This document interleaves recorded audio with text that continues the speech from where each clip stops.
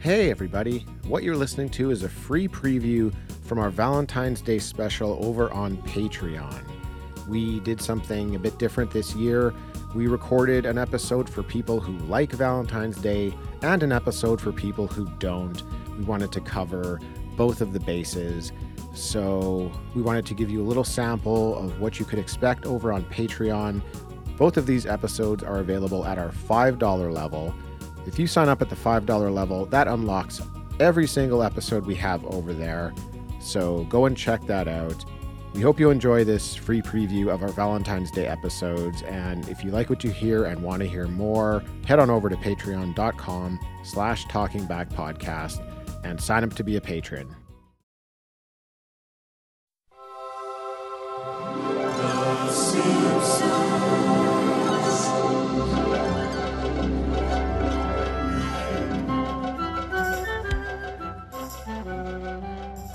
Later that afternoon, Homer, he's at home and he's bored, Dean. Marge is sitting by the window, nervously smoking, which is good. Homer goes out for some fresh air and he smells chili in the air. Oh, no. And he starts freaking out that he's missing the annual chili cook-off. Now, Marge was keeping this from him for a very good reason, and it's because Homer always gets too drunk at the chili cook-off. Yeah. She doesn't want him to go this year. I mean, No, I liked it. Take last year, for example, when Homer jumped into the cotton candy machine and called himself a puffy pink cloud and then had dogs lick it off of him. That's pretty drunk. It's a bad scene. It's a bad scene. He made a bad call. Yeah, I do not blame Marge for trying to hide it from him this year so that he could not get himself into this situation again. Yeah, great line from Homer here where he says, "Yeah, well, everything looks bad if you remember it." I loved it. That was a laugh out loud moment, like where I just couldn't help myself. It's such an innocent Homer comment. That's just so hilarious. Yeah. Of course, if you remember it, it's bad. He says everything looks bad if you remember it. Everything. The life of Homer. The life of Homer. That guy messes up a lot. Wow. Yeah. So Marge makes a deal with Homer. She says he can go as long as he doesn't drink any beer. So Homer heads to the chili alley, and they show us some of the vendors. The scientist Professor Frink, or Jonathan IQ Nerdlebaum Frink Jr., as his full name is. Yeah. Wow. Thank you, Tim. I had to bring that one to everybody. What a great name. Yes. I love his chili tasting. He's got a VR device set up where he's serving virtual chili. Great. Love it. It's so good. Amazing. They only cut to him for a fraction of a second. Yeah. I had to rewind to see what was going on. And it's virtual chili. So funny. Great. Now, Otto, he sees Homer and says, "The dude with the fireproof stomach is here." And Homer walks over to Ned's booth for 5-alarm chili. Ned and his two boys are wearing fireman hats with the number 5 on them. Just great. They are digging into this. It's so great. Yeah. Homer takes a sample, but he doesn't taste 5-alarm, Dean. And then Ned breaks down and admits it's only 2-alarm. Yeah. And he's a fraud. He just wanted to be a big man in front of his kids. I couldn't even get through it. It's so good. It's so stupid. It's so funny. It's so fucking stupid. He just wants to be a big man in front of his kids and make 5-alarm chili. Yeah, he's got them all hats with 5 on it. I love. Yeah, go ahead. Yeah, okay. One of his kids, nearly in tears, asks if he's going to jail. And Ned says, "We'll see, son. We'll see." Yes. That's the best. He thinks he might go to jail.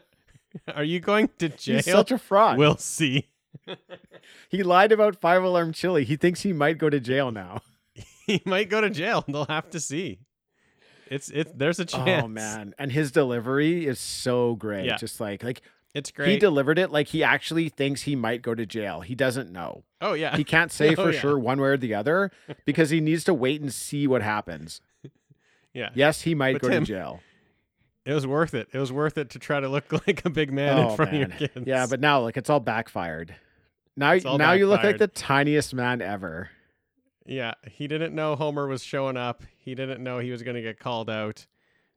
Great. It would have been a way better call just to go for the 2-alarm chili and just say that's what I'm Yeah, doing. just do it. This is who Yeah. I am. This is what I can do. Kids, we're a 2. We're doing 2-alarm We're a chili. 2-alarm family. Change flip that 5 upside down. There you go. We're Yeah. a 2. Done. Now Chief Wiggum is ready for Homer this year. He's added the merciless peppers of Quetzal, Saka, Tenango. That sounds interesting. Hot? It sounds hot. Are those real? It sounds like an authentic pepper. Yeah. Homer pulls one out. He doesn't care. The pepper No. is glowing. He touches it to his tongue, and you can hear his tongue sizzling. Yeah. Homer freaks out, runs over to the beer tent, and drinks 6 beer at once. And Marge, who's over... Well, he doesn't really drink them. He dumps them on his head. Yeah, I mean, but like half of them go down his throat. His whole head is like turned because Marge is gets his attention, so he turns his head and he like dumps them all in his face. He picks up 6 at a time. He pours them into his mouth. So maybe he gets some. They're going on his face. They're going in his mouth. Okay. He doesn't Okay. like drink one at a time 6. He just picks Yeah. up 6 and pours it on his face with his mouth open. Yeah. But Marge, she was over at the square dancing corral trying to convince people Homer won't be drinking this year. And then she Right. looks over and sees him chugging that beer and is, of course, very disappointed. Very disappointed. Not only Tim is he breaking his promise, he's got 6 in his hand at once. Yeah. 6. 6. He's not just having like one. pitchers. They're giant pints. He's just like, she looks over after trying to convince people he's not going to be drinking, and he's pouring 6 down his face at one time.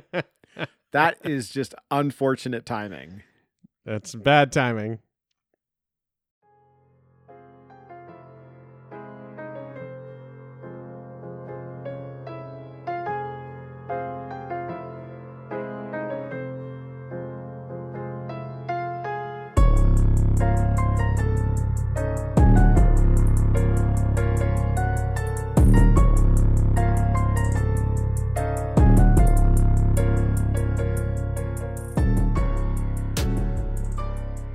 The movie, Dean, I'm not going to get too deep into it, but this movie went through production hell.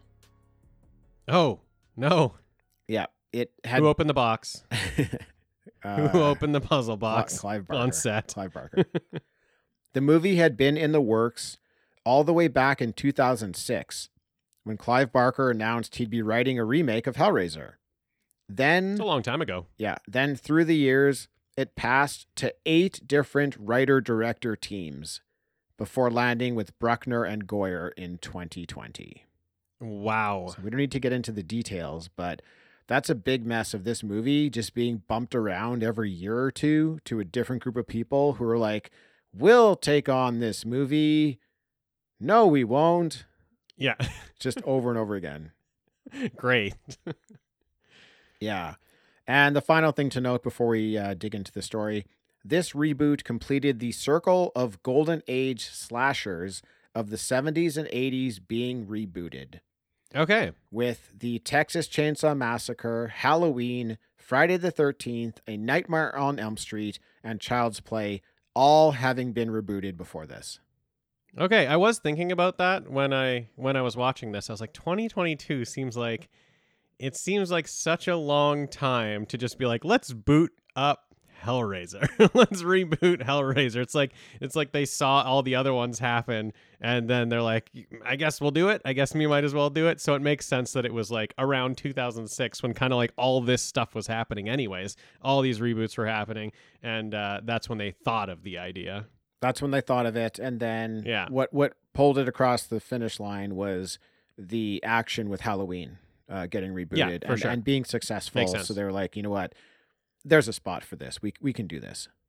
Yeah. I mean, they're doing it. Yeah, they're going to be doing it with other things too now. Like Exorcist is going to get something happening. So I think that Halloween really jump started a bunch of ideas in people's reboot minds.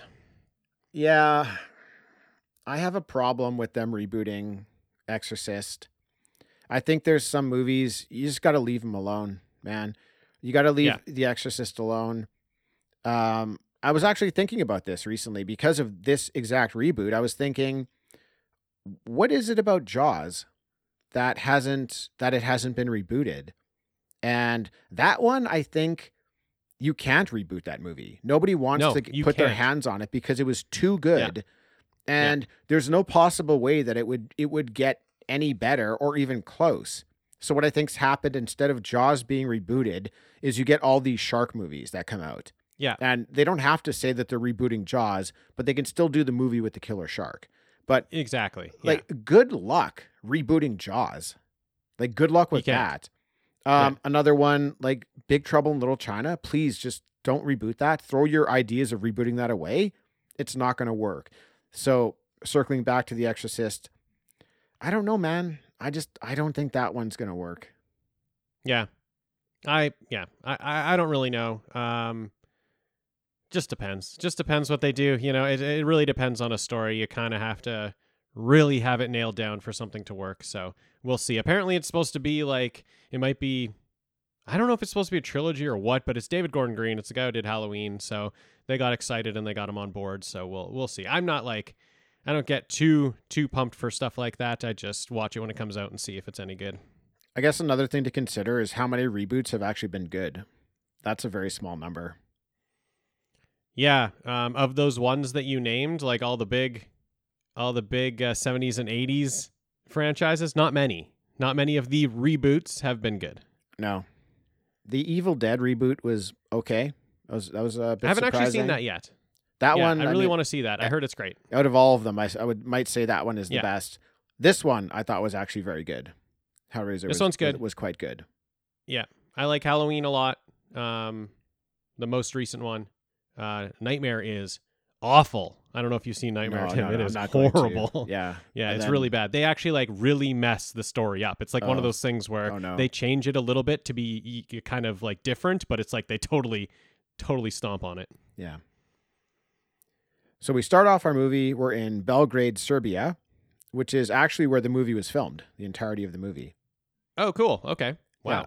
Yeah. A woman gives a man a suitcase of money for a case with the box inside. And that was cool because that's how Hellraiser 1 started. Yep. Now we cut to a party in a very fancy house of a Mr. Voigt. He is an avid art collector and lover of the occult. We see the box on a pedestal, and while it initially looks like the square box we're used to seeing, the camera sort of comes around the side to reveal that it's in a different configuration. It's very elongated now. Mm-hmm. That was neat. Very cool. A guy comes in the room. He starts playing with it. Then Voigt comes out to tell him it's a puzzle. The only one of its kind, and it's almost done. Then, as the guy's playing with it, a blade shoots out of the box, cutting him. He tries to run away, but Voigt locks down the room. The doors lock with bars. Then a chain shoots out and cuts into the guy's knee. Then more come out, cutting into his body, and he's raised into the air with these hooks. Voigt looks up into the sky, which is now starting to light up, and he says, "I'm a penitent of the Leviathan. Grant me this audience. Grant me this boon." And that's our intro. So, Dean, what did you think of this intro?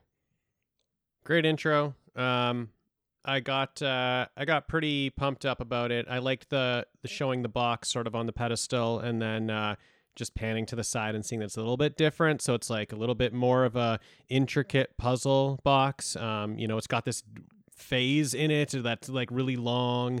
So I liked that. I love like puzzly stuff like that. So I liked that they were kind of enhancing the box that was kind of cool in the first place. So that was big for me. Then kind of it just like screwing with a guy right away. You know, I guess like having this Voight being the one who's just kind of like setting people up and watching him like play with it and telling him to keep going to get himself cut. I liked it. I liked the menace there. The one thing I was like, I guess, looking for here, but like doesn't happen, is just like the kind of like the effects, you know, like the really gross effects that were happening in the first one. And I was like, well, after the start, I was like, it's okay, because that's the open, you know, it's the opening scene. We didn't see a lot. Maybe that's because it's the opening scene. Maybe we'll see a lot later, because that is something that I really liked about the first. It's just how gooey and gross and, you know, disgusting things are. So I was thinking it might not happen in this movie after this scene, but I kind of talked myself into, you know, maybe they're not giving it all away in the open. Right. Yep. So now we cut to 6 years later, and we meet the main characters in the movie. There's Riley and Trevor, as we've mentioned before. We immediately start off with them having sex, which totally fine, because that was kind of like a theme in the original, like this. For sure, yeah. Like sex and pleasure, it was definitely a theme. Even though in the first one there was less than I remembered in my head. In my head as a kid, I remembered like way more than there was, and rewatching it, I thought, oh, there's going to be so much of like nudity and sex in there. There really wasn't. But they throw that in there, so I'm totally good with that. And we meet Riley's brother Matt. We meet his boyfriend Colin and their roommate Nora.